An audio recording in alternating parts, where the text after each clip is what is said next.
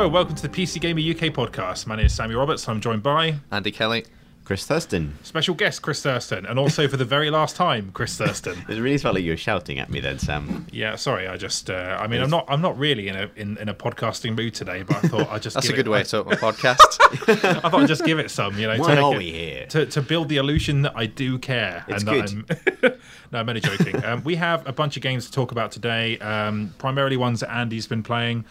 Because that's the sort of thing that he does, play computer games, but also one that Chris has been playing and reviewed for us. I'll get straight into it then. The first one we're going to talk about is Torment, Tides of Numenera. Have I got that right? In the right order? The spiritual successor to Planescape Torment, but based on a different fiction, is that right? Yep, different pen and paper setting.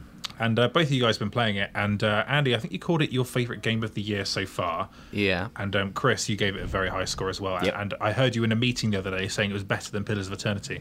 You may not have. Did I say that? You may not have wanted to disclose that publicly. In which case, I like it more than Pillars of Eternity. I think Pillars of Eternity is an excellent game, so that shouldn't be taken as a slight on Pillars. Just in case the angry Pillars community wants to hunt me down. you suddenly look very nervous. It's going to be okay, Chris. I'm sure it will be. But passionate. It's a passionate community. People like their games, as I'm discovering. But yeah, no, I think it's great. Andy, you were a big Pillars fan. How have you found it by comparison? Yeah, I reviewed Pillars for us and gave it 90-something. I think it's...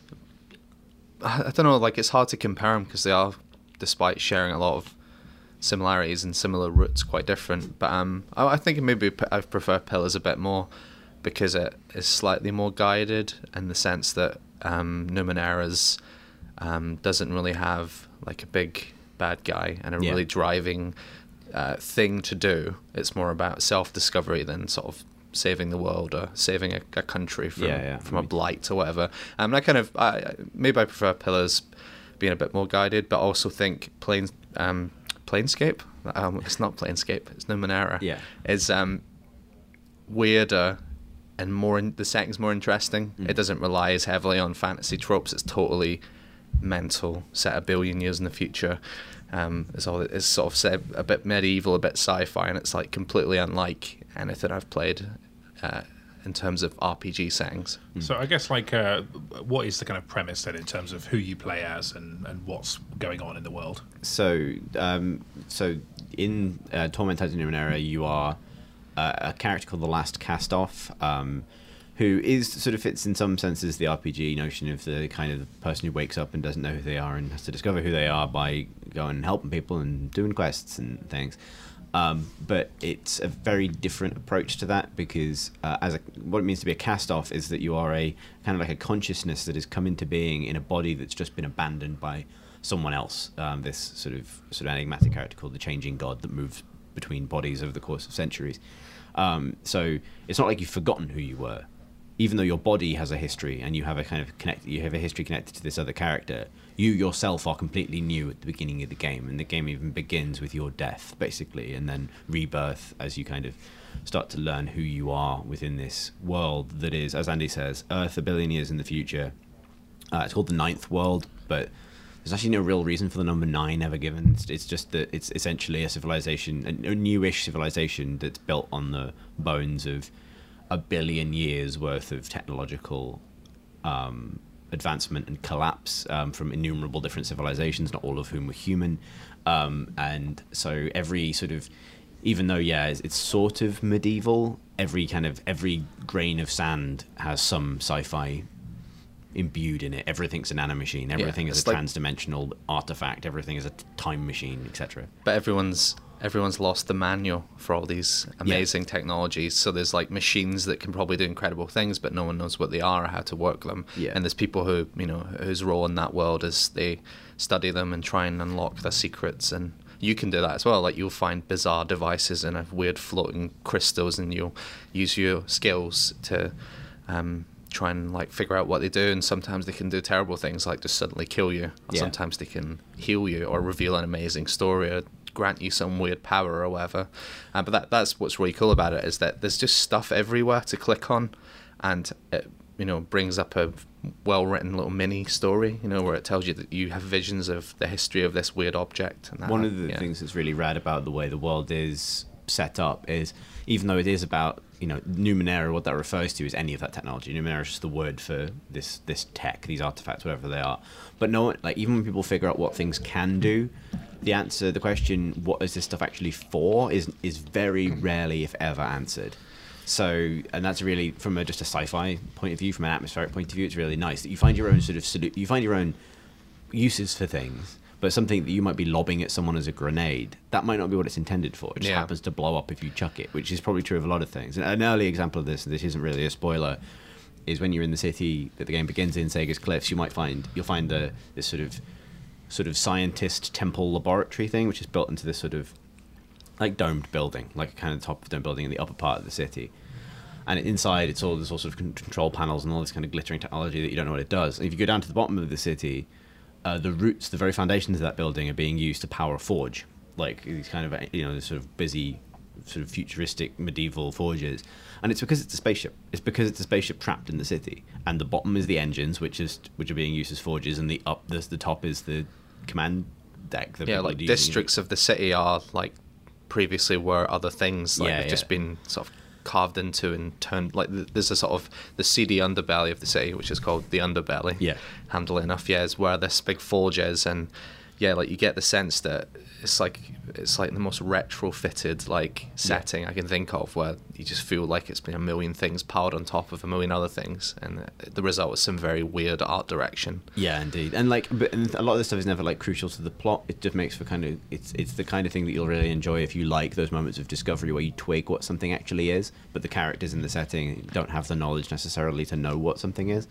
Like, I play a lot of the pen and paper game, or I used to particularly, and one of the reasons they explicitly designed it that way was so that the fiction could kind of go places that medieval fantasy can't usually go, or goes anywhere without being able to explain it.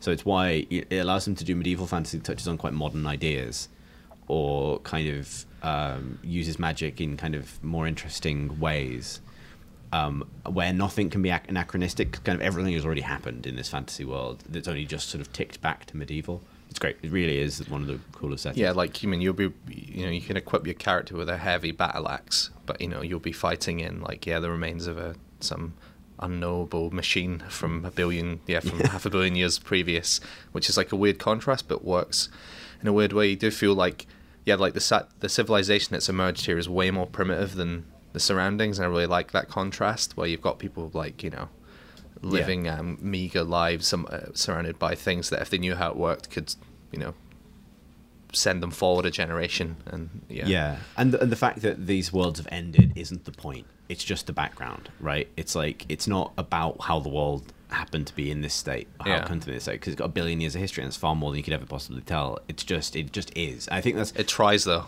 real hard to tell you at least a fraction of that. Not really, but it tells you okay, well, this might be 200 years in the life of this city. But it was also kind of clear that's a drop in the ocean compared to everything else that's going. Yeah, obviously, what it tells you is a tiny percentage, but it does give you a lot of. I mean, you can find out about Sega's Cliffs is several generations of its history. You find out about wars and stuff before that, and buildings that used to be there that aren't there anymore and stuff. You can really that is true. Dig into the history of the city, but like you said, it is a tiny fraction. So the way that story is delivered, and probably this is the thing you have to kind of put in people before you tell them to play the game, is all of that stuff is delivered through text, right? There's a limited amount of looking at stuff on the pre-rendered isometric environments that you're running around, and a absolute shitload of reading, and that's great because the writing is very, very good across the board, very consistently good, both in terms of character writing, but also just great little sci-fi short stories and things that are all buried away inside item descriptions and all that stuff. But you got to sit down prepared to actually read. You can't do the RPG thing of, I know where this quest is going, so I'm just going to skip this. It's less of a kind of gamey experience in that regard than something like Pillars, or even something like The Witcher, where you know enough about how those settings work that obviously you should not really skip the dialogue in those games either, but there's a lot of traditional fantasy ideas that you can kind of lean on. They give you a little foundation to build your kind of game out of, whereas everything is fucking weird, and if you're not paying attention, you'll miss something important. It's good that they acknowledge that by having the option to have a character repeat everything they tell you. You can go, what was that about the floating crystal again? Or what was that about so-and-so again? Like, they know that you're going to, like, occasionally your mind drifts and you, like, click through a bit of text and without really absorbing it, and you go, oh, shit, I need to know what that floating crystal is, and you can ask them again, which I like as many times as you like, because there's tons to... And the journal doesn't really... I would have liked some sort of codex that stored, like, terms so I could refer back to. Yeah, stuff glossary like that. would be Yeah, useful. glossary or something like... Or, yeah, like... It has a journal which does update a hell of a lot, so much so that you would go back to the journal and see that there was 10 updates for a quest that you didn't even see. Yeah, but it's trying to keep track of all the different things that your decisions are affecting. And you even get you for completed quests, the journal will be updated. Like, you'll get information that you could have used for the quest, and it will still sort of tell you that you're And that's worth, like, pointing out. Like, you're right to point out that Pillars has a much clearer sense of the stakes and who the villain is, and why you're important, whereas Numenera is both very, very dense with reading and very, very dense with ideas, and very light on traditional, like, fantasy spurs to action. It doesn't really care about that, and it gets there in its own time, but it's not interested in... It's really disinterested in cliche. Like, you can tell they don't want a cackling villain to burn down your village at the beginning. They don't want to show you a bad guy. They don't want there to be something as simplistic as a bad guy. They want to, they want everything to be ambiguous, and that's I love that. But I think that's quite hard going in some ways. It's it's not. Mass Effect is coming out next month, and that is going to be a game that you can relax into, knowing that the alien bloke with the booming voice who appears out of the fucking labyrinth of skulls is probably the bad guy. And this isn't that game. This is a far more thought-provoking thing, but also a harder going thing. So I was kind of interested. One thing you said in your review, Chris, is kind of like Planescape Torment is a bit less text involved than a bit less fighting involved if you want it to be than there typically would be from an RPG. Like, I think so. Thinking about it, I stopped keeping track after a while. I think in my first 30 hours of the game, I killed nobody, took violent action against things, not people, twice, and entered... There is a turn-based system for...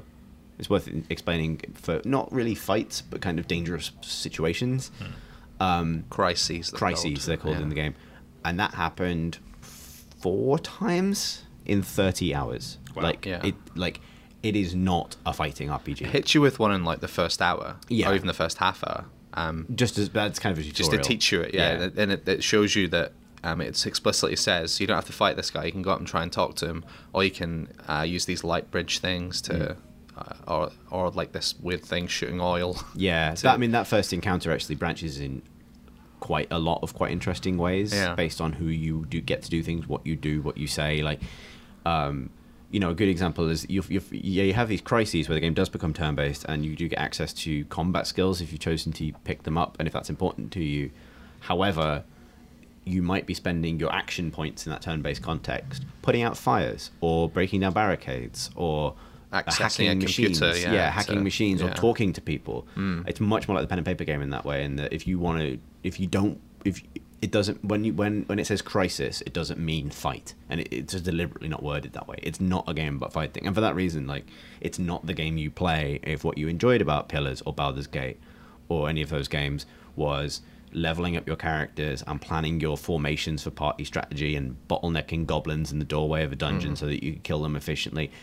If that's what you enjoy about RPGs, it's not your game, right? Like, it is for people who want to read and do the story stuff. That's actually what I found the most exciting about it, to be honest, in terms of... I think there's more than enough of that going around, and combat being a fundamental of RPGs, I don't know, that's just... I guess it's an inherently easy thing to design into a game where you need to have some kind of interesting interaction, but the fact it's all about story, but it's so long, and the setting is so different to anything else in other games. There's nothing else really around like it. Probably one of the best examples of how little the game cares about combat, really. It's unfair because it does have a combat system. It has those things. Is a lot of the fights, particularly if you're in a city and a fight breaks out, happen through text, not through the combat system. Like, crises are a really specific thing that happen at certain points, or can happen at certain points. If you get, like, confronted in the street by a thug and you have the option to attack him, that doesn't then, like, switch into combat mode. That will then use the same skill system to resolve the outcomes of text decisions you're making, and then you'll read a descriptive passage about your character flipping around and driving a dagger through his throat or something like that. And that's real interesting because that shows that shows a lack of interest in the game being about gear. Even though there is gear and armor and things, it kind of doesn't matter. Like, it's more about your choices. It's more about what the feel of it and the atmosphere of it and the story than it is about any of those traditional mechanical RPG things. Interesting. Andy, has your experience been any more combat oriented than that? No, I think I learned the hard way this a bit early on, where I found myself fighting through quite insurmountable odds of these like flying drone things, and I was really getting my ass handed to me, and I was doing that Baldur's Gate thing of killing a room of them, saving, inching forward, killing another room, and I got to a point where I just didn't have enough health items or whatever to do it, and then I realised that I was just ignoring the environment, and there's a computer I found, in a antechamber that I could use to disable the things instead of fighting them, and that was a good lesson, because from that point on, every crisis now I look for a way out that doesn't involve fighting, because I'm not really interested in the combat. So it's good that it's never fully forced me into it. I think some guy started on me in the Valley of Dead Heroes. Is that what it's called? Yeah. And I was forced to thrash them, but I just let myself have that moment of just killing some dudes, and their bodies are still lying there, and I just keep seeing them and saying, I bet that was like a massive quest line I've just shut off. Yeah. But he was being rude to me. It was one of them cultists. Yeah, it's like it's a cult of absolute dickheads. That that what they're called? Yeah. Well, actually, Chris Avalon came out with that one. Yeah, their deal is actually kind of interesting. But again, everything in that game is so shades of grey. Yeah. It's like, and the amount of weird stuff you'll do, like you'll talk to, you'll help a robot have babies. You'll, if you want to, you don't have to, but you can. You'll investigate a serial killing in the underbelly, and if you every day that you sleep while the killer's on the loose, another NPC dies.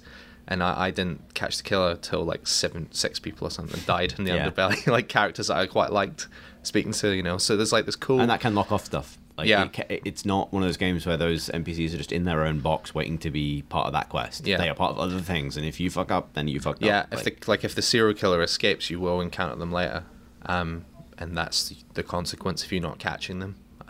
Wow. So, which is cool. Yeah, there's lots of stuff like that. There's long-reaching consequences where a decision you made 10 hours earlier will come and bite you in the ass or help you. Yeah. And there's a crisis where a character helped me, basically became a party member because I'd 10 hours earlier said something to them specifically. So that it's cool that the choices you make do have some impact and quite a long way down the line as well. Yeah, they do. I think that one of the things that helps it do is, because there are a lot of passing skill checks to do persuasion and things, and it is a game that has interesting consequences for failing as well as succeeding. So my recommendation would be do the hardcore role-playing thing. Don't try and game it. Live at your decisions. See what happens. But one of the nice things about having those like really intricately designed consequences that echo quite far down into the game is it gets you out of the quick loading mindset, because you're not going to quick load 10 hours to redo the conversation that just has just turned out to be important. So it takes takes a little bit of getting out of the mindset of this game is there for me to win, as opposed to this game is there for me to experience. I mean, the devs did even say that failing checks, where it's a skill check or whatever, will sometimes have more interesting outcomes than if you passed it. So they actively encourage you to, not to go, I failed that skill check, I'll just reload and try it again. So that's cool that I have had some quests go in interesting directions for failing to persuade someone to do something like that. Yeah, it's been interesting having those conversations in the office as people get to different points in the game about like how different it's ended up for different people and kind of how it's shaping out, which is the promise of a game like that, right? That's what we should be doing. You can do some really quite dark stuff as well. I mean, my current the tide, there's like, instead of a great a black and white morality system, is a thing called the tides, where there's 5 tides that shift depending on decisions you make. So it's like a more complex morality system basically, but my dominant tide at the moment is gold, because I've been doing a lot of altruistic, nice, goody two-shoes stuff, and I want to try and shift that to something more interesting, because I feel like I'm playing it as like I'm being a bit too heroic. I would tell you this, one of the most interesting conversations I've had in the game, because my character is also gold aligned, is someone who completely takes down the concept that you're a good guy in that context. Like, or at least gives you something to think about. Where it's clever enough to, it's not the game where selflessness and altruism is just the purely correct way that will get you the perfect ending. It has none of those tides are the good tide. They're just ideas. Like Indigo's kind of like chaotic good, where you'll like make sort of rash decisions, but that Indigo is justice and equality. Oh, is it? Yeah, but I felt like Indigo shifts whenever I do something that's a bit like not as purely good natured as a gold sort of decision. The best way of thinking about it is like Indigo is like traditional like eye for an eye justice. Yeah, it's about it's equality in that sense, whereas gold is turning the other cheek. Yeah, and those two ideas are sometimes complementary to each other and sometimes fight each other, and that's one of the interesting things about it is like it makes you think about stuff at that level. And I think probably said this in the review and in other contexts, but like if unpicking those kinds of philosophical ideas isn't interesting to you, don't play this game, because that is what it is about, really. Cool. Wow, sounds like a self-assured game. It knows what it's about. Yes. Doesn't really care if you don't get it. But for the people who love Planescape Torment, it's absolutely what they wanted, essentially, which was the promise of the Kickstarter. And I never really played Planescape, actually. And what it reminded me most of was Baldur's Gate 2, when you escape from that first dungeon and you in Athkatla, a totally foreign city, and it feels massive and terrifying. You don't know what's going on. It evoked that really strongly for me when you start on Sega's Cliffs and you just got this massive world stretching out full of possibility. So even if you didn't play Planescape but you're familiar with Baldur's Gate 2, as I was, you will still get a similar feeling to that. What if you've never played any of those games and you're coming to it fresh? That's interesting. I don't know. I think there are things that will be easier and things that will be harder. So I think if you haven't played loads of those games, you won't have a lot of the preconceptions that actually hurt this about what it should contain or what your priorities should be. I do think shaking off some of those old, deeply trained RPG instincts is worth it to get the best experience. There are obviously things about the presentation, like it's all done with like pre-rendered backdrops with 3D figures running around on top of them, like pillars. But I think there are parts of it that look great, and there are parts of the art direction that really work. Particularly because the setting is so unusual, but like the weakness of the game. The reason I gave it an 89 rather than venturing into the 90 territory, even though so this is the interesting thing about agreeing. I agree with your score for Pillars, even though I prefer this game and gave it a lower score.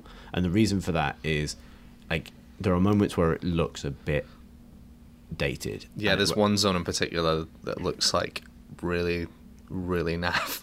It looks super 90s and not in a nostalgic way, and just so it looks like someone has set a game inside the kind of FMV you got in the 90s. Like if you look at the actual like opening sequence of Planescape Torment, not what the game actually looked like, but what that particular kind of rendering looked like in the 90s. There are parts of it that look a lot like that, and so that is, I mean, a successful evocation of the era that it's paying tribute to, but it's not great. Pillars is prettier, I'd say. Yeah, there's more. I think it's less ambitious because we know how to do forests, haunting fantasy forests with interesting elven statuary sticking out the ground, right? Like humanity has solved that problem.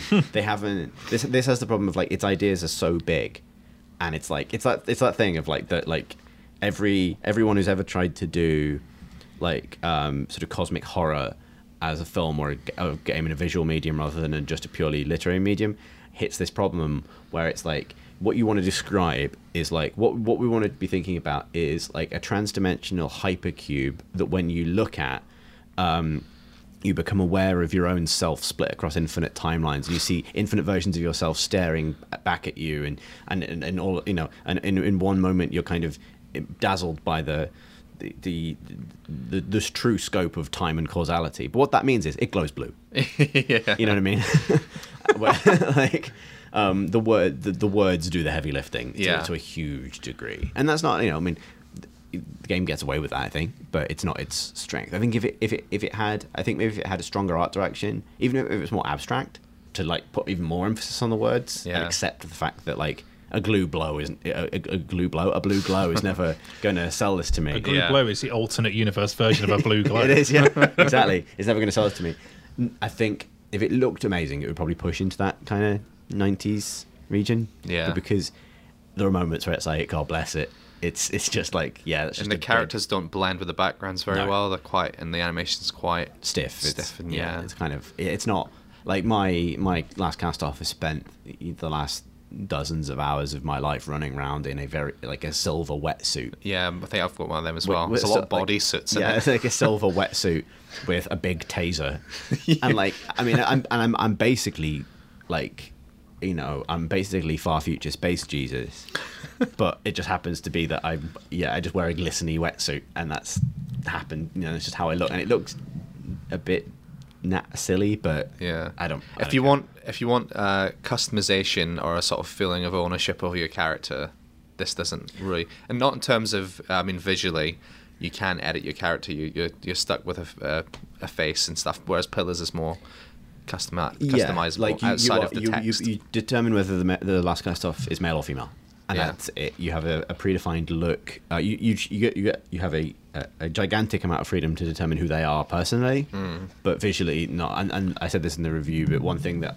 I don't get, because there's very little voice acting in the game, a few key conversations only, yet they did record like barks for the last cast off. Yeah, I disabled those. You can't disable all of them, I found. Oh, really? Yeah. I feel like before I checked the options, he definitely was more vocal. Yeah, seems to have quietened down a bit. I think I checked that, but it still annoys me every time he speaks, because for some reason, I don't know why, that for the male last cast off at least, they have recorded the most generic fantasy hero voice, which is completely out. I don't know what he should sound like, because this is how I felt about Dragon Age Origins Sparks. Yeah, it just like there's no voice that fit. works. Like and particularly when you have a character who doesn't speak, otherwise.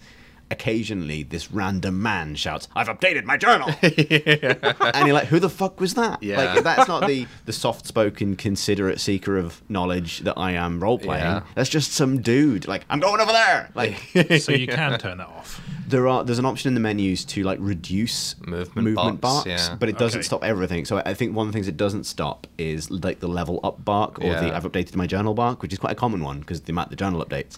So he goes, "Did I learn that or remember that?" Yeah. Oh my God. Well, that sounds very like very David Hayter. 90s as well. Yeah. Okay, great. Well, that's certainly intriguing. I've got it downloaded as well, so I'll give it a play and see what happens to me. You need to set out some time in front of you. It's not like I'm going to pop this on for half an hour before I go to bed. This is like your Sunday afternoon. Yes, it does. And I never play Planescape either, so no, you don't need to have done. If you get into it, you will be staying up very late. I was up till like 2 a.m. one night playing it, which I rarely do with games. I'm so absorbed in it. So cool. Careful. Okay, cool. So in other games that you've been absorbed by recently, Andy, Untold Stories? No, Stories Untold. This is a game by a former UI designer on Alien Isolation. And has a kind of VHS 80s aesthetic, which is right in your bloody wheelhouse, isn't Andy it? Kelly thing I've ever heard. I saw it and like, oh, for fuck's sake, he's going to have to review this one, isn't he? It's by John McKellen. John McKellen, who works under No Code. I think he works with like 3 other people. Wow, that would sound like Mr. Robot or something. Sorry, carry on. Yeah, I don't know why. Maybe, I think because he's got an art background. Maybe that's the No Code. I don't know. I should ask him about that.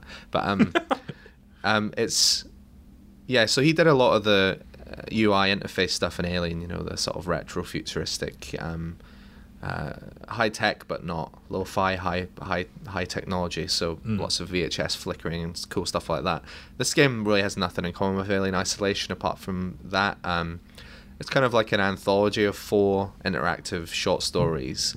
All text based. No, actually, the first one is they all revolve around this idea of sitting in front of various old computers and interacting with them, and things happening in the room as you interact with them. So the first one is a text adventure. You're sat in this very 70s looking bedroom. You've got a ZX Spectrum on the table and like a buzzing CRT monitor, and you're playing like a horror text adventure called The House Abandoned, and it's a very standard like parser based thing, like go into a room, look at thing. But as you explore this house, weird stuff starts happening in the room that reflects what's happening. Like the lights will flicker out, go out, or like you'll open a door in the game and then you'll see a light in the room, as if the door behind you has just been opened by yourself. It's all very mind bending. Cool. So that's cool. But that was the one that they made as part of a game jam, I think, and it got a lot of buzz, and so they thought we'll make an anthology.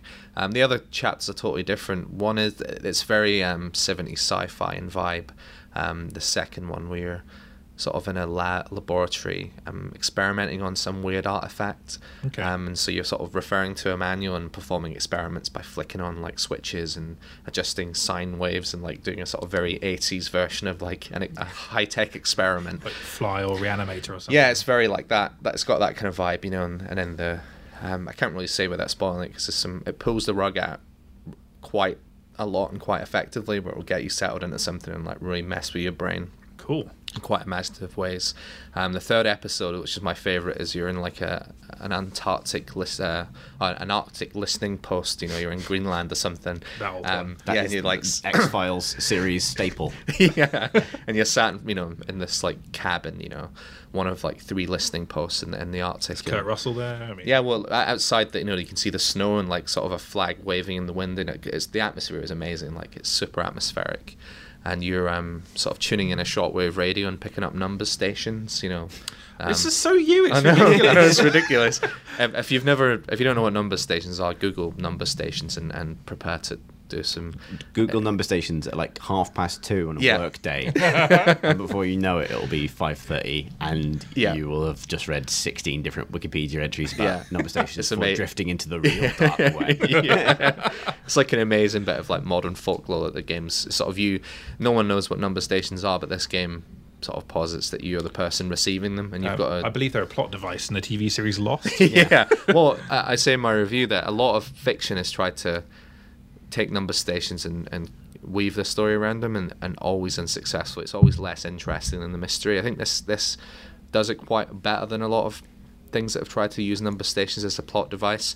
And I don't know how anything could be a more satisfactory explanation for number stations than updating the location of an island after someone's pushed the time-traveling donkey wheel. Or 6 seasons of Lost summed up in... I'm still angry. It's been 10 years. Or compelled a soldier to kill JFK. That's another one. Yeah. Black Ops. But you're the person basically receiving number stations, and you've got to keep referring to this sort of like guide to decode them, and it's like really well designed puzzles. So if you listen to the numbers and work stuff out, and as you're doing that, stuff is happening in the story. You sort of learn that something bad's happening in the world, and you're in the middle of nowhere, and you're hearing about it through the radio, and like you find out that you're involved in it somehow, and it's all super mysterious and creepy. That sounds great. I do like the idea of an anthology that experiments with different styles within the same game. That's a great idea. And the fourth one I won't say because it will spoil the story a bit, but that's another gear change. It's 4 hours long, each one's about an hour, but it shifts in tone, and there is a linking thread throughout them, and it calls back previous episodes in quite clever ways. It's like super well constructed, really smart, looks beautiful, and the retro aesthetic, which can easily be overcooked and be quite contrived, when you've got indie platformers with the VHS effect turned up to 20 and a vaguely Kavinsky-esque soundtrack. It's like the 80s. That like a weird colour separation everywhere. Like a version of the 80s that only exists now. A weird like caricature of it. This actually does that aesthetic super subtly, which would make sense considering the. John McCann apparently spent 4 years working on Alien Isolation just doing that stuff. He was super immersed in that. I thought you were going to say 4 years living in the 80s. Because he was born in 1986. Well, I saw a picture of the Creative Assembly's office, and there was piles of Alien VHS tapes, which he fed through filters and stuff like that. So this is all emulated. Though I interviewed. There's going to be an interview up on the website about the making of this. And he said that time-wise, he had to emulate a lot of these things, but if he had more time, he would have used a lot more like actual VHS transfer and cool stuff like that. Because it is it's an indie game, made by a small team in quite a short amount of time.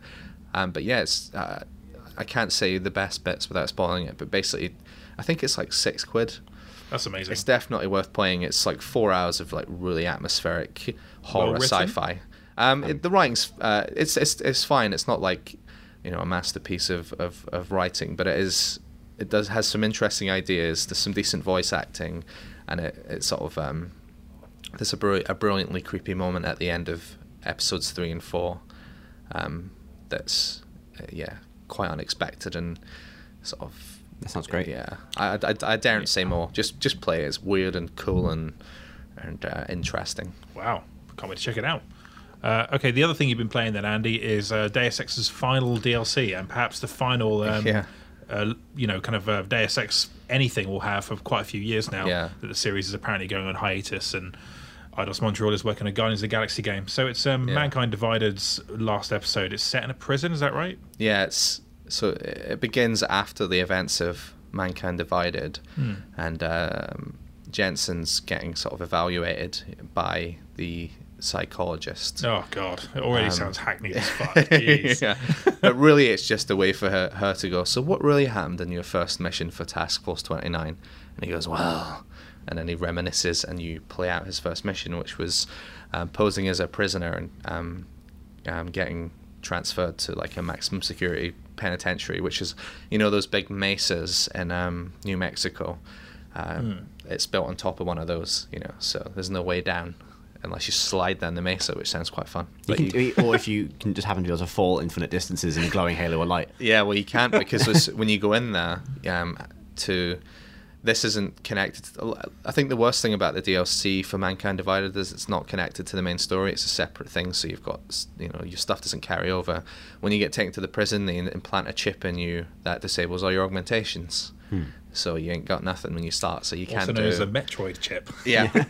And I think... You get punched by Ridley at the start and you just forget how to fall off stuff. So you can't do anything. I think you can slowly get your powers back. It's the same as Missing Link, Missing Link, you wake up and none of your powers work. Oh, that was a really disappointing... But it kind of forces you to play a different way, because by the end of both Eidos Montreal Deus Ex games, I settled on a play style and just relied on that the whole way, whereas this is like, I'm going to start again.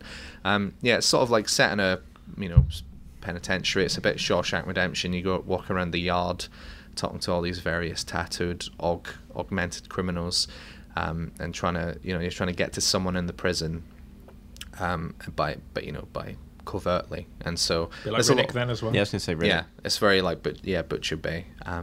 Super, you get into lots of fights and stuff, and it's like a really grim place, and you can like trade booze for multi-tools and stuff like that.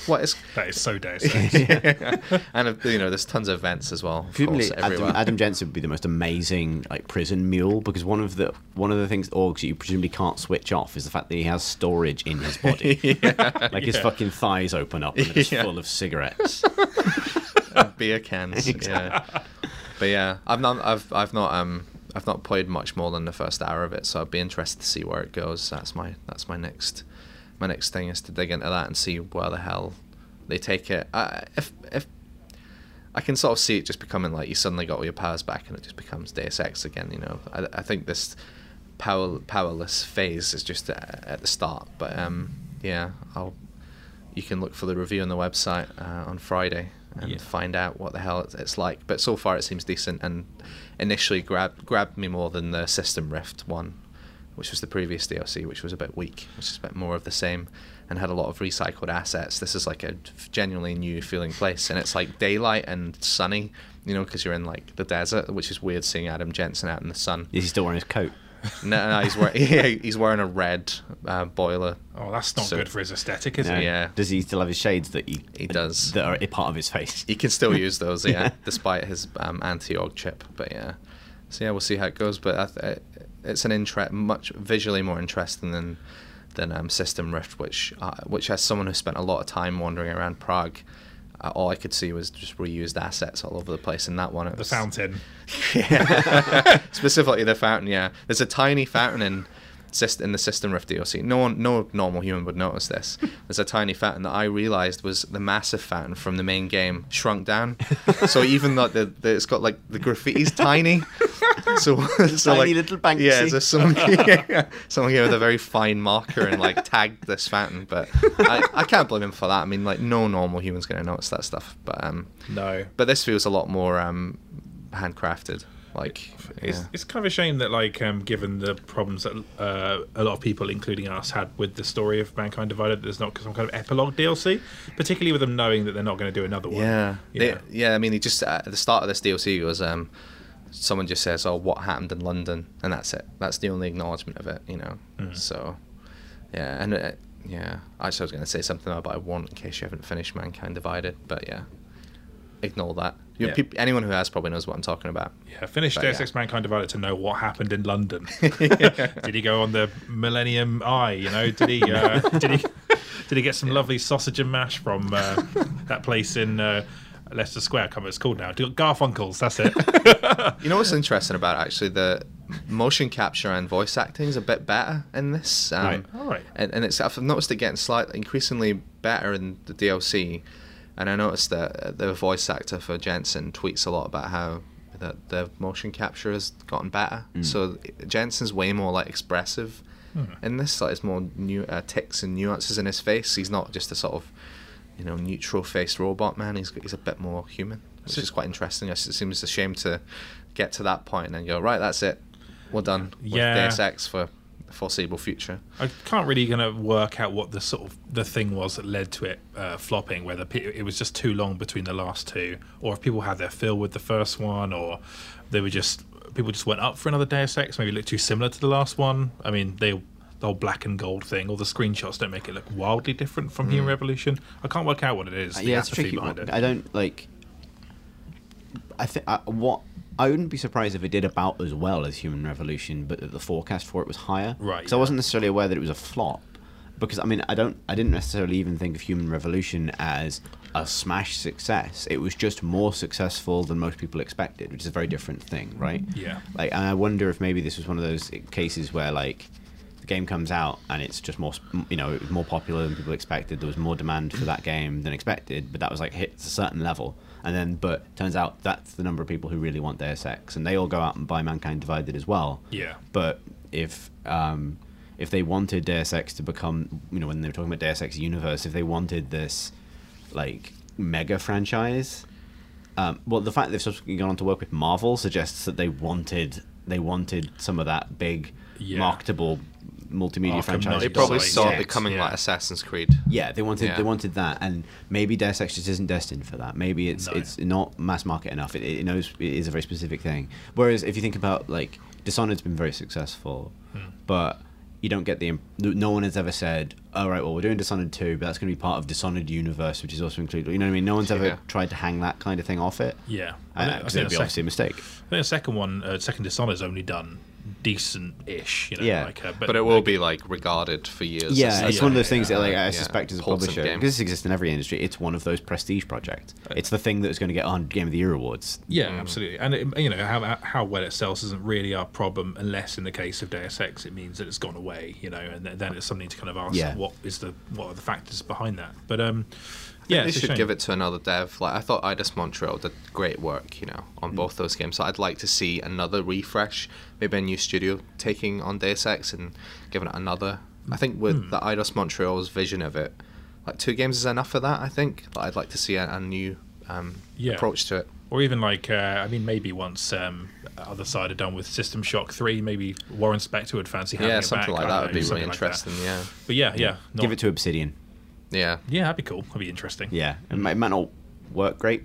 I'd play an isometric Deus Ex, like an Infinity Engine Deus Ex. That's Shadowrun.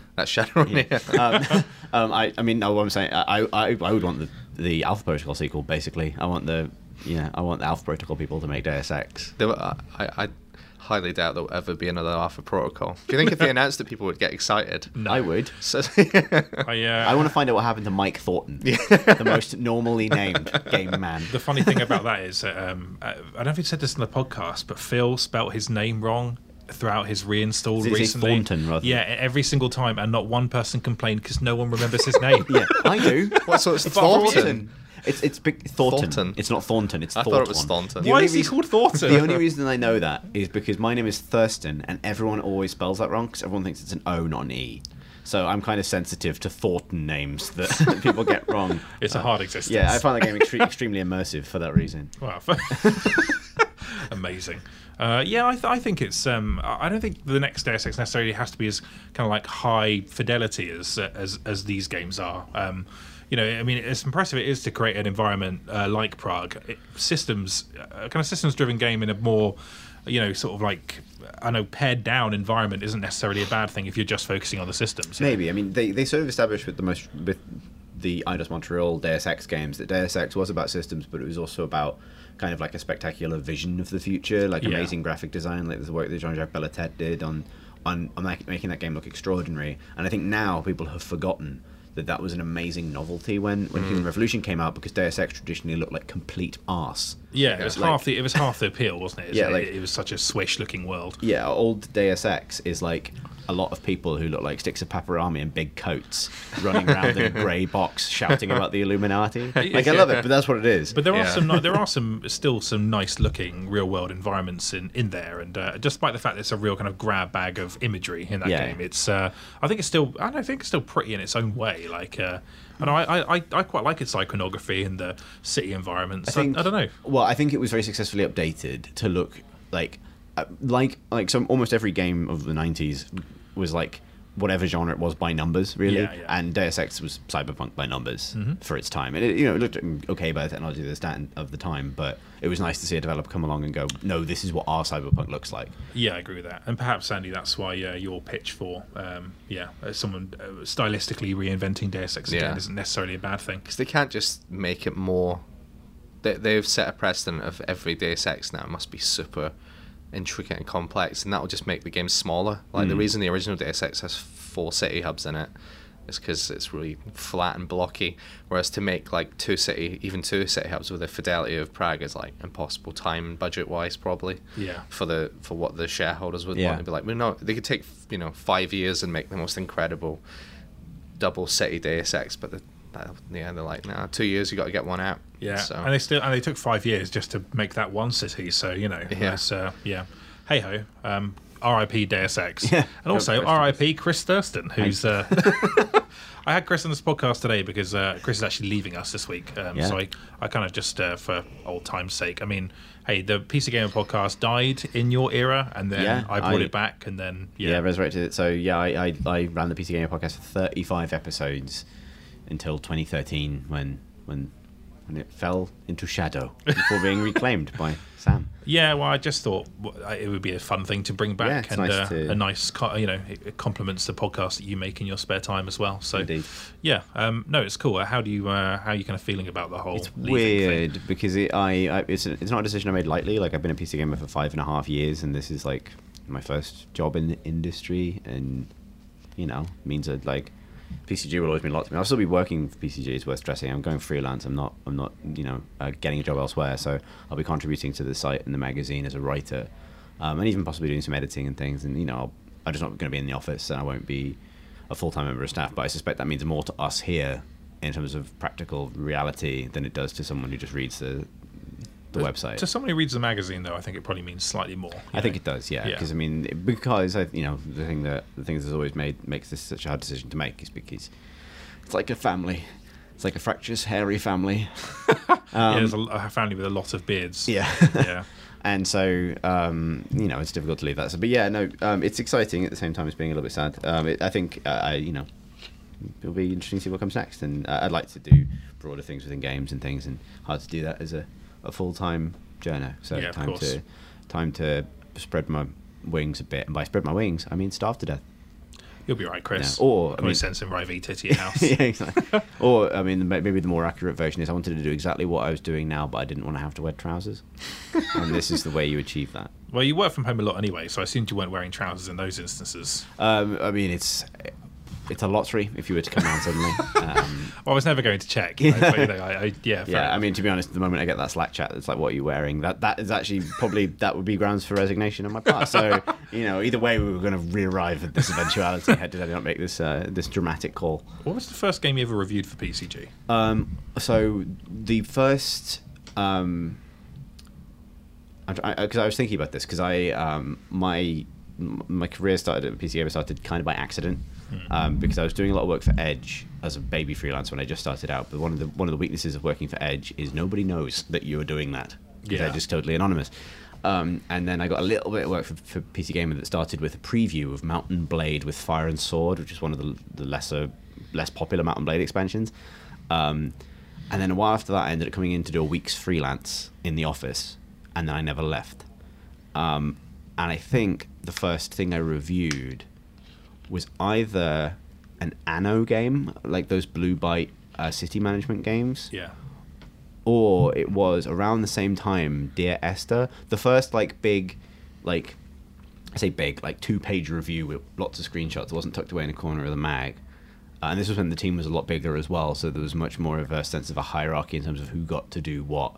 The first pages to myself review I did was Dear Esther. Wow. And that was right at the beginning of the walking simulator era, right? That was when no one knew what the fuck this was, and I think it was given to me because no one knew what the fuck it was. Is that before people wrote angry comments about every single one? Yeah, that was definitely before the "it's not a game" movement as well. Although, I mean, it was an interesting debate in the office because, it was also before PC Gamer had developed a vocabulary for talking about games as experiences. We were I remember having a sort of a nervous argument with Deped Rich McCormick at the time, who was reviews editor at that time, because he really didn't think we could get through that review without making any jokes about it not having guns in it, and I was really set against doing that. The joke survived, but it was that phase, right? No one knew how to write about those games at that time, really.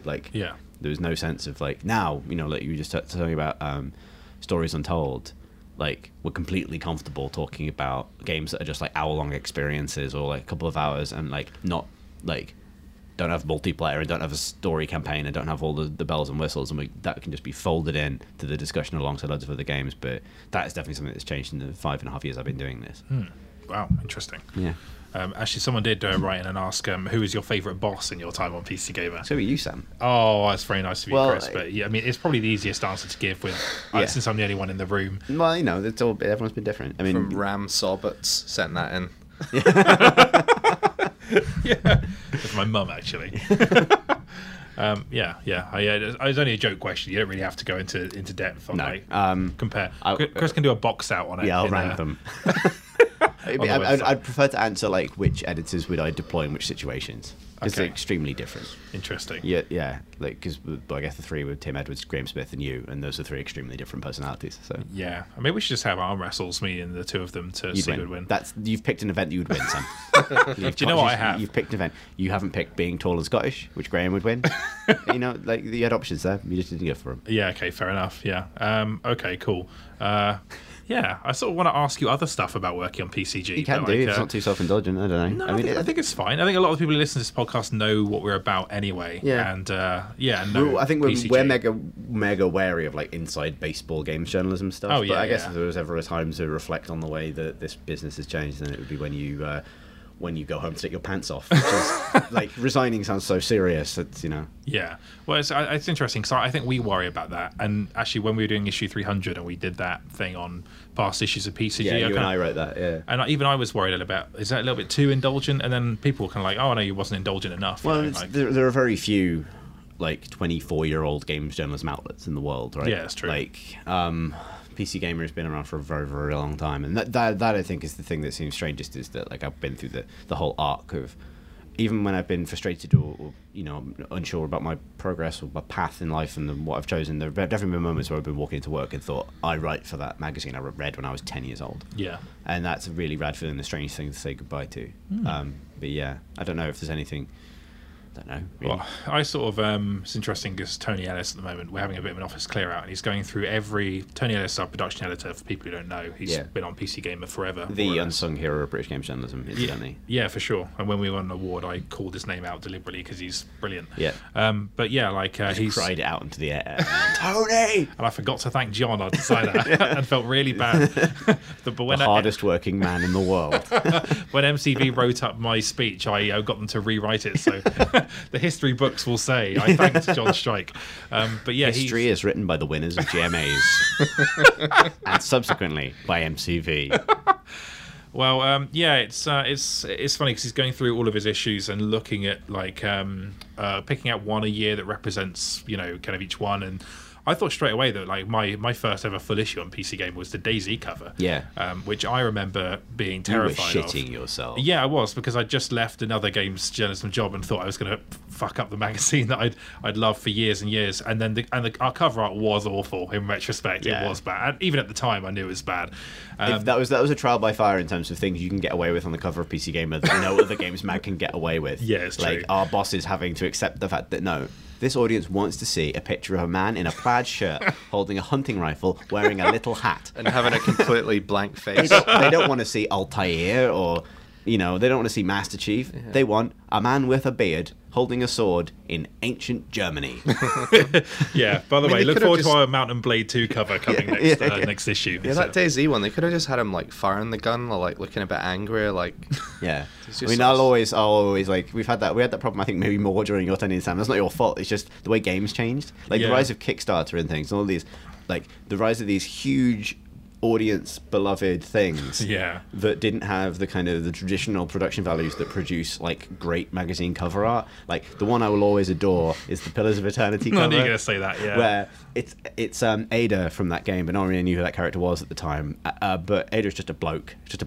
Looks like someone such as Dragon's character, and he looks uncannily like former Future writer and now Frontier PR man Michael Gapper, which was a sort of a strange thing to notice. It was just a bloke in a cape wearing chainmail on a cover. Yeah, I remember that for that cover. I got let down big time on. I never ever forgave the person who let me down on a cover that was meant to go through, and so we had to kind of figure out something last minute. And I'm really glad I did that Pillars cover because like that's absolutely the sort of game we should be put on the cover. But the art left a lot to be desired. It felt like it was because I know I mean my enduring memory of the first 6 months to 3 years of your editorship, Sam, was trying to figure out when you were going to get fired because of what was on the cover of the magazine. We definitely set you up to fail because like I had been acting editor for 3 issues prior to, in the gap between Graham Smith and you. Yeah. And all 3 of those covers had kind of been things that we'd been working on for a long time. So because if you don't know how magazine craft works, like these things come into place at different times. Yeah. And the final one that I did before you came in was like the worldwide reveal of Alien Isolation with the most amazing bit of art of like Amanda Ripley wearing her like spacesuit with like the alien reflected in it, and it was such a great piece of great visual, great thing to be able to announce, super cool game. And then you arrive, and the thing we'd set up in advance for month 1 is just a picture of a man in a plaid shirt on a brown wasteland with DayZ on it in big letters. That did do quite well. It did though, yeah. So, it was great, yeah. But I was thinking of it because it was my favourite ever. One of my favourite ever features in there. In retrospect, I remember it being such a frantic thing to put together, but like it was a cool feature. The DayZ team feature is, I think, one of the best team features PC Gamer has ever done. Like, possibly the best in my opinion. Like, it's such a great story. That's online, isn't it? We should definitely put a link to that. Yeah. I had no idea how it's sort of formatted with the new site and stuff. I believe it's fine because I dug it out relatively recently just because I was curious. It's still even got, I think, the embedded Twitch clips and things. Okay, cool. So it's worth reading through. So I'll link to it in the. That's the story of us being hunted by the internet across DayZ. It was a great experience. Yeah, as we did it, the server address got passed around until people were joining the server just to find us. It's genuinely an amazing unplanned story with twists. That wasn't the idea. It was just to get somewhere, wasn't it? Yeah, well, originally the idea was that we would jump in and we'd join up with like Brian Hicks and a few other people from Bohemia who were working on the game, and we would basically do a kind of live Twitch interview while having a bit of an adventure in the game. But then it was like that thing in any kind of horror movie like Jurassic Park or something when suddenly like something goes wrong in the theme park, and like it was the DayZ developer getting fucking shot in the forest and like all of us running for our lives and like having to keep changing the route, and me having to plan the route but not tell anyone because if I said it out loud Twitch would catch up with us, so I couldn't say where we were going and I had to change our direction every couple of minutes to account for the stream delay. It was amazing, just one of the best things I think I did at PC Gamer. Yeah, that was incredible. And like the setup for that feature was just a nightmare. I remember having to like spend an entire lunchtime running across the map just to meet you guys, so when we all spawned in the same server we'd actually be next to each other. Just an hour of virtual jogging. It was just like, this is unbelievable, but it was so worth it. It was great, especially because that was like month 1 for you as well. This is becoming more like this was your life, Sam Roberts. Sorry, Chris. That's all right. That's quite all right. Yeah, that's fine. Genuinely is one of the best, most fun things I think I've done. Yeah, I know you were on the mag, I guess 2.5 years before me. About that, I started in October 2011. Yeah. That is a long time in PC gaming terms, isn't it? Yeah, it was. Well, like, I mean, the thing that stood out to me that freaked me out is like when I joined, like, I mean, I still am a huge Mass Effect fan, but like that time I joined PC Gamer was like a bit of a kind of scary time for a Mass Effect fan because it was like 3 months before the release of Mass Effect 3, and I was terrified of having it spoiled for me because I loved that series so much. I took time off to play it as soon as it came out because I didn't want someone in the office playing it. Like, I remember when I knew that Code had come in, because Tom Francis reviewed it for us, and he went, I think, home to play it. But Andy, didn't you review it? Yeah. And didn't you review it in like one of the little cupboards that we used to play games in? I did, yeah. Yeah, because I remember, because I didn't even know you at the time. Yeah. But I knew, someone mentioned like Andy's playing it in the cupboard, and when they're making him keep the door closed and like the sound down. And I was so worried about it, and then I played it, and then I'm leaving, and next month, and we can say this, I'm going to be reviewing Mass Effect Andromeda for PC Gamer as probably my first thing for the site as a freelancer, and it's sort of interesting. I've had an entire career in the time it took BioWare to make a Mass Effect game. Yeah. It's crazy it's taken them that long, though, right? I mean, it's actually 5 years just making that follow-up. Yeah. Although I've got no idea how they're going to structure it these days, but in terms of like the amount of people it takes to actually get one of those things out the door, because it seems like Andromeda is a much bigger ask of a, environmental design. I mean, they made a giant space RPG, and I contributed to like 80 magazines. I mean, it's not. That's true. They probably win. That's true, but in terms of like your sort of like the your kind of like feedback loop is probably much healthier than theirs, because you have to wait. You just wait a month and a magazine's there. Yeah, I miss that. A game takes 5 years. Yeah, I'll still send you copies of the mag, Chris. You can swing it any time. Well, I mean, I've had to remind you of this a lot, I think, but I'm not actually dying. I'm going to live. I'm going to live 1.5 miles away, and like it's not goodbye. That's very beautiful.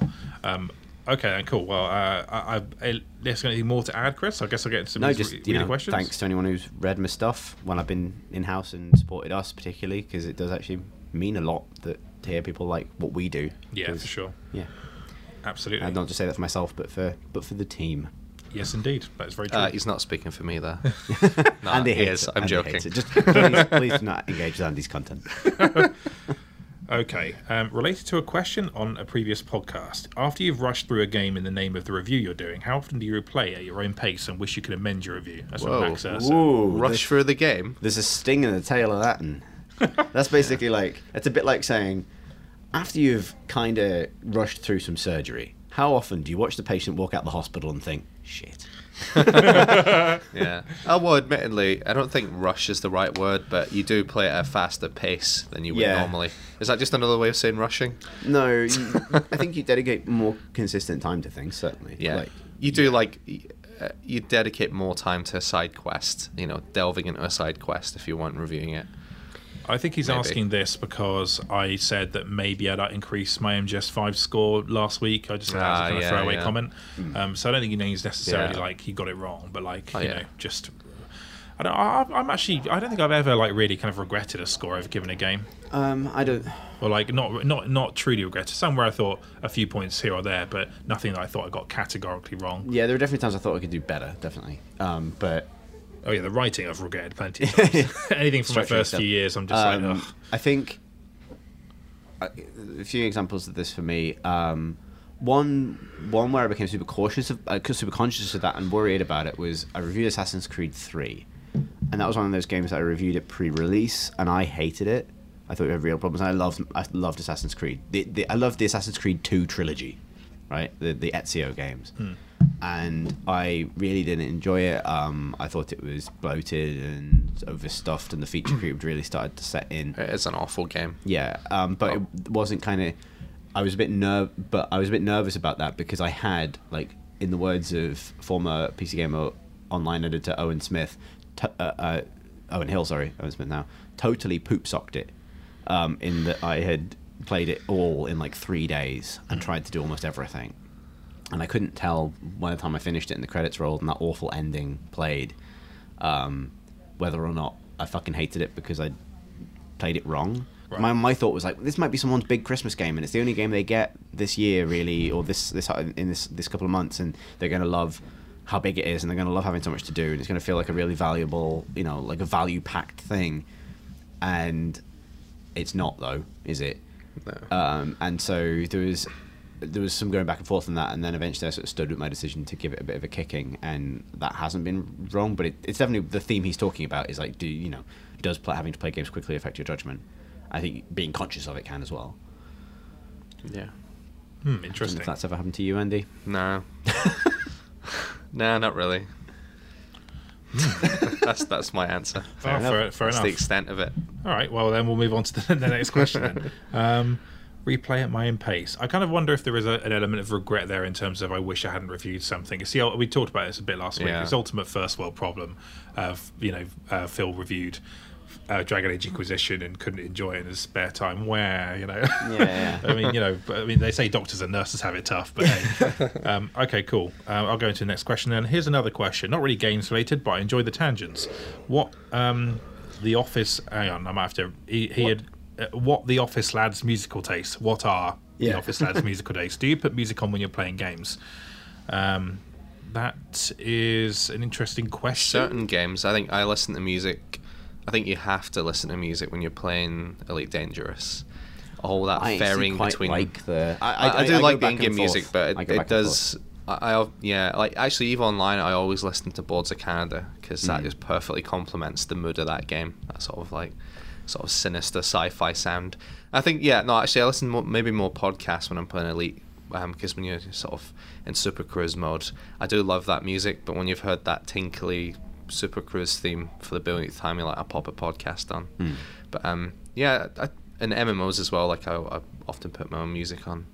Remember when I was playing DayZ really heavily, when I was right into it, I used to listen to the soundtrack from The Road on Spotify, which was better than the DayZ had some like little bits of music, but I used to listen to that the Nick Cave and Warren Ellis score for The Road, which was accompanied it nicely for obvious reasons, sort of desolate apocalyptic vibe.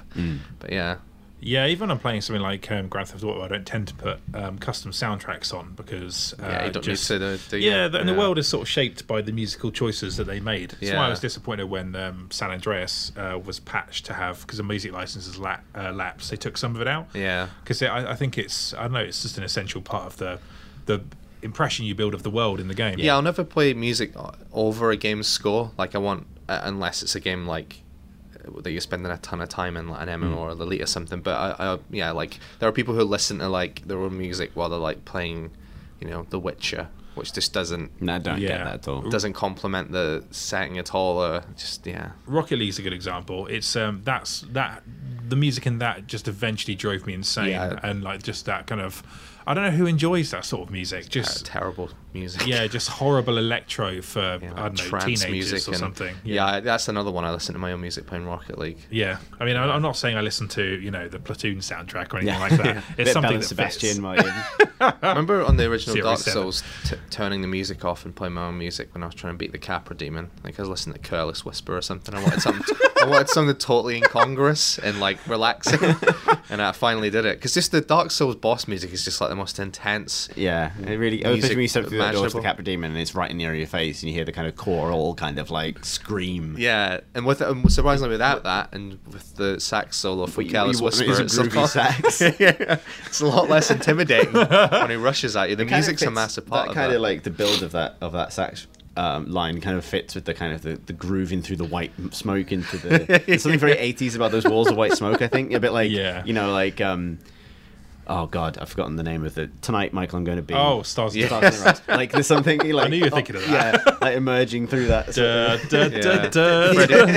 Freddie Mercury Time comes to through fight the Blood-Starved Beast. Yeah, exactly. Gets rushed by a goat demon. Matthew Kelly dresses a goat demon and rushes them. Fucking gores him to death.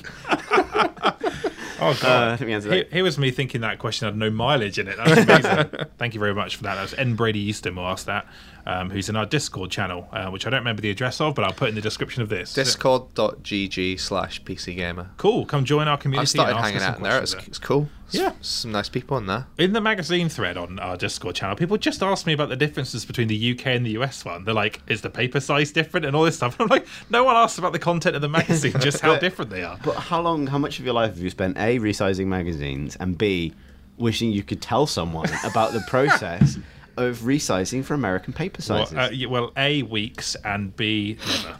That was my question. Okay, cool. Question: have you ever had to preview a game that you didn't want to? Lol. Yes. Also, have you had to preview a game that you were super excited for but didn't want to spoil for yourself as you still had to preview it? That was some S-stick man. Yeah, well, I had that recently where I had to go and play Mass Effect, the first hour of Mass Effect, which I would have liked to... If you're not going to do the PC Gamer Weekender, you've got to go and play Mass Effect. What a huge burden for you. But, you know, I would have liked to have saved that, you know, and gone in blind, but, you know, it doesn't matter. You know, it wasn't that great a first hour, so I wasn't missing out. Yeah. I've got plenty of examples of games that I've previewed. I remember like one of the first things I previewed was, this is a really random example, was Stuntman Ignition. And I just remember thinking, I have no feelings towards this game whatsoever. Good idea for a game, though, I thought. Yeah, it is. Interesting. Yeah, but like, and the first one was like Execute. Reflections, right? Yeah. It was just incredibly hard. But yeah, I don't know, it happens all the time. I mean, literally every E3. There's just those moments. I think for me, it's always been like my big like sort of genre blind spots, which are like either sports, cars, or like particularly dense strategy, where you have to pretend that you're not just going, I'm sure this is fine, but I can't tell. Yeah. Like, you know, just that's always nothing that I've had to preview because I've just like, because I've like hated it or something more, that just feel completely out of my depth with. Yeah, I've had that with driving games before. I've done E3 and Gamescom, and there was a game, I won't say what it is because it's not out yet, and it's not quite fair. It's not quite fair, I don't think, but it was so atrocious, and I sat there through the demo, and like I was just stabbing myself in the arm to stay awake because it was just such a obvious pile of crap that I just I don't know. There was an occasion where I thought, I've got nothing to say about this. I was going to walk away from this feeling nothing, and you know, sometimes that happens. And, yeah. It's but it's fine. It's not, you know, they're just trying to make something whatever. But like, happens all the time. Yeah, I was trying to think if there's anything I was wary of playing because of spoilers, but not really. I don't think I was a bit wary of. I think I did some Dragon Age Inquisition stuff, but that was okay. It's actually really exciting sometimes to see a game that you're excited at, you know, that you're really kind of anticipating playing. Like I remember seeing GTA 5 for the first time and just, you know, seeing the world from inside an airplane when you're about to do a kind of parachute jump and just looking incredible, and seeing Franklin go down the mountains and, you know, all the kind of detail pop in. It was like, holy crap, that's amazing. And so that doesn't necessarily spoil it. If anything, it just makes you more excited about it. I remember going to see Dishonored for the first time they showed it off properly, and obviously I subsequently I fell deeply in love with that game and that world and almost everything involved with it. But that first look at it was proper. That was quite early in my time PC Gamer as well. That was proper, like, special, like, oh man, this is a cool thing to get to see. Alien Isolation was another one as well, because they got us to play that at the moment they revealed it, and that was a great play. It's on rare as well. Yeah, it's rare. I've heard people talk reminisce about the Fallout 3 reveal being pretty amazing at E3. Well, they showed the 10 Penny Tower stuff, so they showed the whole quest where you go and you go and blow it up, and you blow up Megaton. Oh yeah, of course. And apparently that was like, before anyone knew anything about Fallout 3, to see that, apparently everyone that came back that E3 was absolutely, you know, raving about it. It's been like one of the best demos they'd ever seen. Yeah, that did something. I remember being in media around that time, and that was suddenly the game, wasn't it? Because I mean, people were already excited because it was the Oblivion creators' next game, but like, yeah, I do remember that. That's a good one to show, even if the rest of the game doesn't quite live up to that. Yeah, that's still. They didn't show like 40 minutes of Liam Neeson running across the desert shouting about water. Yeah, or they're playing the main character running about asking people, "Have you seen a middle-aged man?" The least descriptive. Hypothetically. Yeah. Not that game isn't brilliant, of course. No, of course. But that's about it. I think that answers that question, doesn't it? Okay, cool. What are your favourite urban legends and playground rumours about games before the internet came out and ruined it for all of us? Do you remember some of these? 'Cause I remember one, but not about a PC game. But I did technically play on PC because I was emulating it, but it was Pokemon and that whole clone an item thing. Yeah. And I remember a kid in the park literally explained every element of how to do that. And I memorised it, went back and did it, and was like, holy shit, that actually worked. And you find that missing no thing, and it was... I remember someone told me about the W item glitch in school in Final Fantasy VII, where there's a materia called W item that does something, I don't know what, but basically if you use it in a fight, I think it lets you use an item twice, maybe, but there's a certain button combination you can press, and if you use it in a fight, it basically duplicates an item in your inventory, so you can go in and just tap it and like instantly have 99 Gysahl greens to breed a good Pokemon, not a good Chocobo.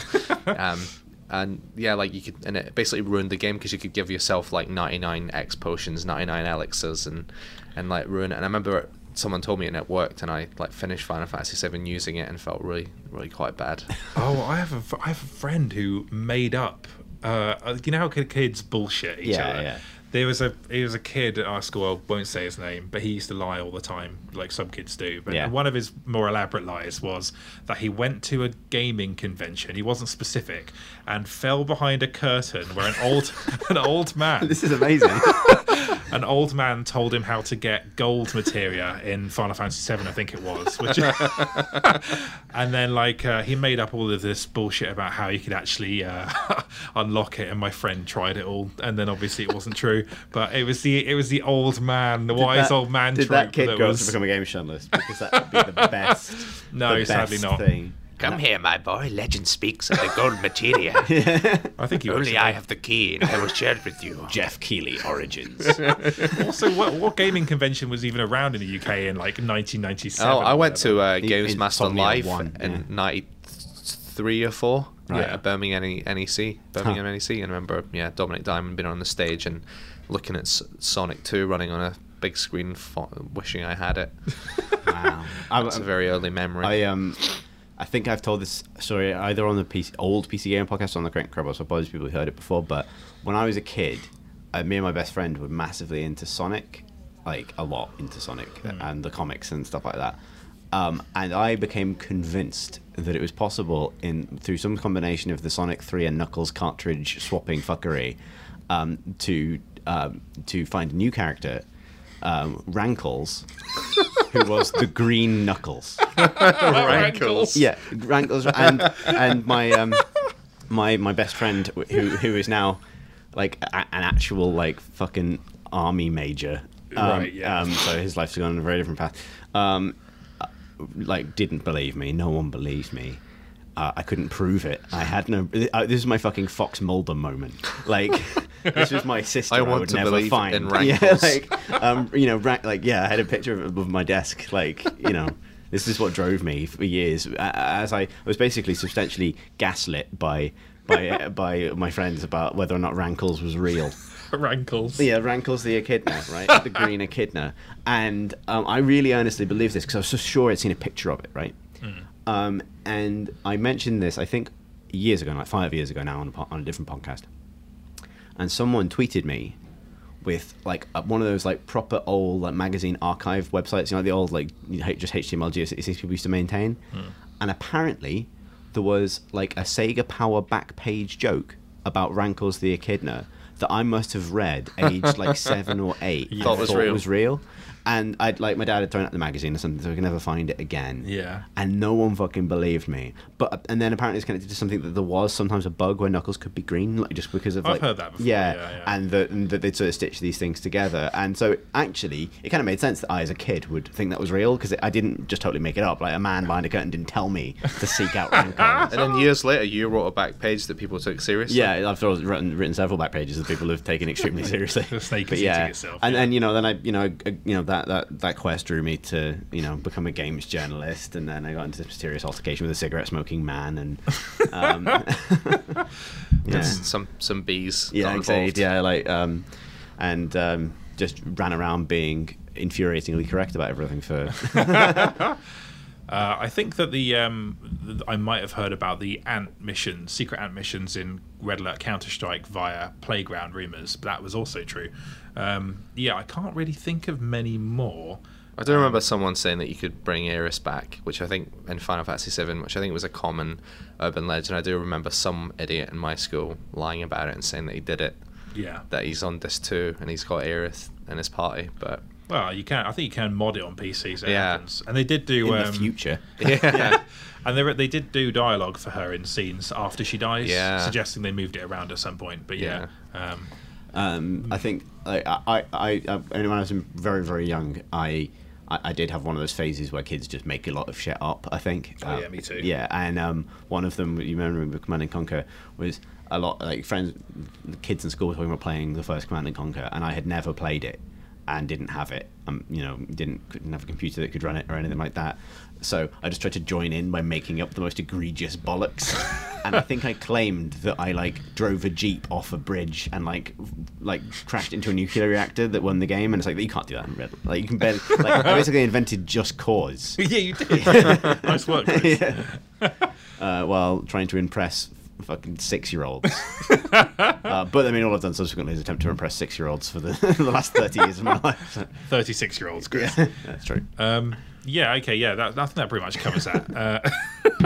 I do remember, actually I won't tell that because that's not PC related, so technically doesn't fall within the purview of this We just podcast. talked about Final Fantasy, Pokemon, Sonic, and... If Final Fantasy was on PC, that's fine. But Sonic's on PC now. Yeah. Okay. Mega Drive Collection. Fine. Okay, I'll briefly tell a story. It was in Link's Awakening where if you ran around the shopkeeper with an items like 3 times and ran out the store, that if you went back in, he'd electrocute you, and then you'd be branded thief for the rest of the game. That's true. That is true. Because it changes your name. All the characters say thief. Yeah. Instead of and whatever you can your name never was. ever undo it. You have to Yeah. start the game again if you want them to not do it, and brutal. it is quite nasty actually. That's a good one. Emulate that game and try it yourself, and don't tell Nintendo. Okay, good. Well, that's the end of this podcast then. Goodbye, Chris, and everybody. thank you for the memories. And I'm not dying. For the last time, Sam, I'm going over there. Yeah, it's I'm true. pointing vaguely in the direction of the part of Bath I live in. Yes, fair enough. Like, it'll be all right. Everything's going to be fine. Yeah. And yeah. And are you praising the sun like it's not? I'm stretching. Okay. And he just did something he's never ever done in the office before, and it bewildered us. Like a sort of, I don't know. That was something. Yeah. Yeah. You get quite stiffed in the podcast. Yeah. It's true, yeah. My Not like arse that. cheeks really hurt, actually. It's the price of being a heavy man. Okay, that's the end of the podcast. We'll be back next week. If you want to join our Discord channel, Andy just said it's discord.gg. .gg/PC Gamer. Yes. And then our magazine, we have another one on sale on the 9th of March, which has Mountain Blade 2 on the cover. It comes with a free closed beta key for Gwent, which is very nice. And other stuff that we do. I don't know. The weekend is over now, isn't it? I don't have to plug that anymore. Website. The website, pcgame.com. You can read the Torment review that we were discussing earlier, as well as Andy's review of Stories Untold. And not Untold Stories, as I said, Dad. We'll be back next week. Bye forever.